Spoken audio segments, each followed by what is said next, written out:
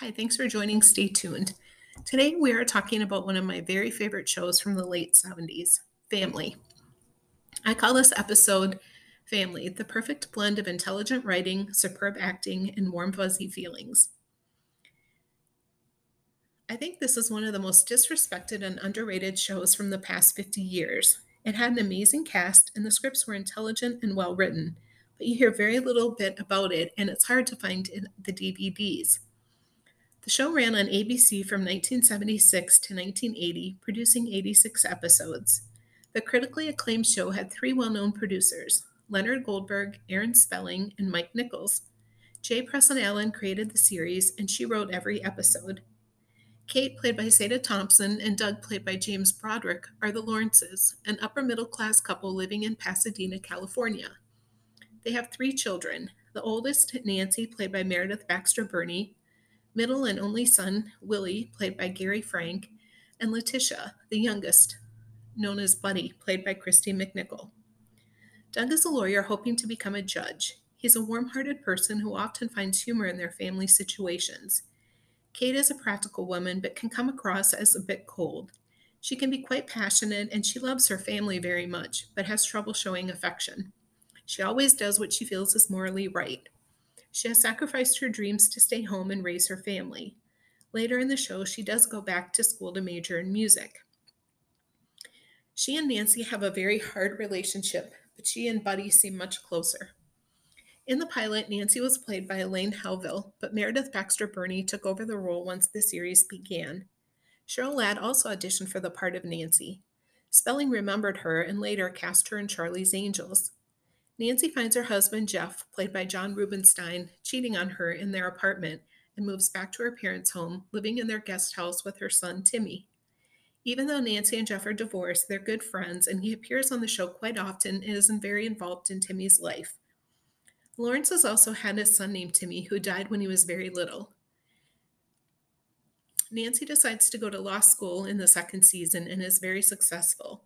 Unfortunately, it alienates her mother a little bit more while giving her and her father a lot more in common.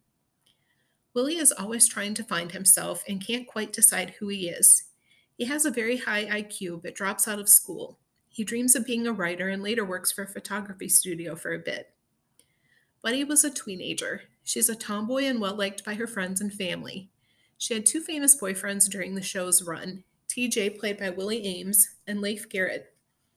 Buddy is much closer to her mother than Nancy is. Nancy and Buddy have a trying relationship too, although they both want to be closer to each other. Willie and Buddy are extremely close. Everyone in our actual families could find someone in the show to relate to.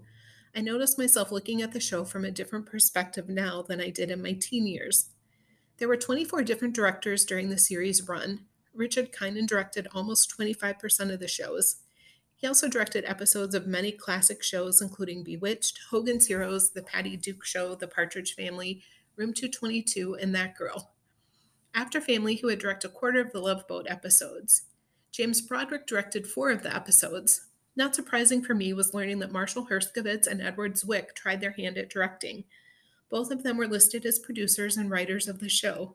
They would later go on to help create 30 something, a show we'll learn about later. Both men were also involved with Once and Again and Nashville, among other shows. The storylines were very realistic and handled with delicacy and intelligence. Some of the topics the show tackled included breast cancer, infidelity, senility, divorce, adoption, terminal illness, as well as the typical teenage issues faced by most youth.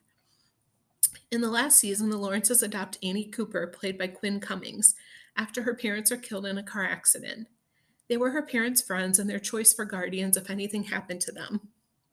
Rubinstein, who played Jeff, composed the theme music. Apparently, he inherited some musical genes from his father, Arthur Rubinstein, the famous classical musician. He has continued his dual career in both acting and composing since the show ended. A couple other cast members also had famous relatives. Broderick's son is Matthew Broderick, actor, and Baxter Burney's mother was Whitney Blake, who played Missy on Hazel, among other roles. The show was nominated for an Emmy for Outstanding Drama Series in 1977, 1978, and 1980. Thompson, Frank, and McNichol all won Emmys, and Broderick and Baxter Burney were nominated as well. I cannot find a reason for it, but only the first two seasons have been released on DVD, and that was in 2006. I have not seen the show in syndication for many years. Plans were made for a 1988 reunion movie. James Broderick had passed away, but the rest of the cast was on board. When the writers went on strike, the project was placed on hold and later dropped from production. I watched a few of the episodes from season one again. The show still holds up well today. Although it closely mirrored the social issues from its era, those topics are still relevant. It may have included some melodrama, but it was never about melodrama. It contained enough humor to offset the tragedy, just like real life does. Doug and Kate had strong moral values and they passed them on to their children, but they understood life was changing and they could not be closed minded. J. Preston Allen brought insightful writing to every script, but the incredible acting brought the characters to life. Sada Thompson was not overly affectionate, but calmed her children down and could discuss anything with them. They relied on her guidance and wisdom. She embodied class and elegance. I was surprised to learn that Lear had hired her to play Archie Bunker's blue collar neighbor, a plumber named Irene Lorenzo, for All in the Family. I was not surprised to learn that Betty Garrett replaced her in the role because Sada had too much genuine class and didn't yell loud enough for Lear. James Broderick discussed working with Thompson. He said he was only one of her many fans. Sada is about as close as we get in this country to the British super actresses like Dame Edith Evans and Dame Mae Whitty. I'm sure if Sada lived in England, the Queen would have dubbed her Dame Sada a long time ago. Broderick flawlessly captured the fun nature of Doug Lawrence. Doug left the disciplining up to his wife most of the time, and it was not as serious as his wife. Doug and Kate were also very affectionate with each other. Baxter Burney was the perfect combination of brains and beauty who wanted to be the wife and mother she saw in her mom, as well as the respected lawyer she saw in her father. Frank portrayed the young adult who couldn't figure out what he wanted from life. He was not a sit behind the desk kind of guy, but needed to be making a living. Willie was more interested in the humanities and finding meaning in life. He always seemed to be in a difficult relationship. Early in his adult years, he fell head over heels in love, only to find out the girl was pregnant before they met, and she left him eventually, but weaved in and out of his life for years. He later met his soulmate, but she had terminal cancer, so even though they married, they only had a short time together. McNichol was believable as a young girl moving into her teens and dealing with all the stress and changes teens go through. She was funny, silly, and lovable, and could be irritating occasionally and whiny, just like teens are. McNichol appeared very mature for her age and seemed to have everything under control, but it was a facade. She said she was like a miniature adult. She'd go off to the set every day with a little briefcase. She said, I really think I grew up backwards. Dinah Manoff, who guest starred on Family before acting on Empty Nest with McNichol, said Chris was the most adult kid I'd ever met. She didn't even have to study her lines, then hand them to her right before she walked out on the set. Thompson once remembered that the adults used to talk about how amazing it was that Christy didn't appear to feel any of the pressures of growing up as a successful child actress.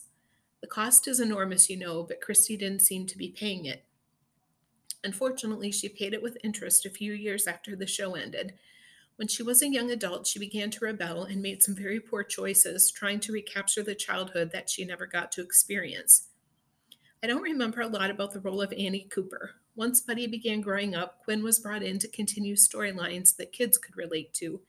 She had just been nominated for an Academy Award for The Goodbye Girl, and she seemed to transition into the show quite easily. Hopefully, the rest of the seasons are released on DVD so we can continue to appreciate the remarkable blend of writing, acting, and directing that was featured on this show. Family. That kind of says it all. Joyful, heartbreaking, boring, exciting, loving, conflict, and everything in between.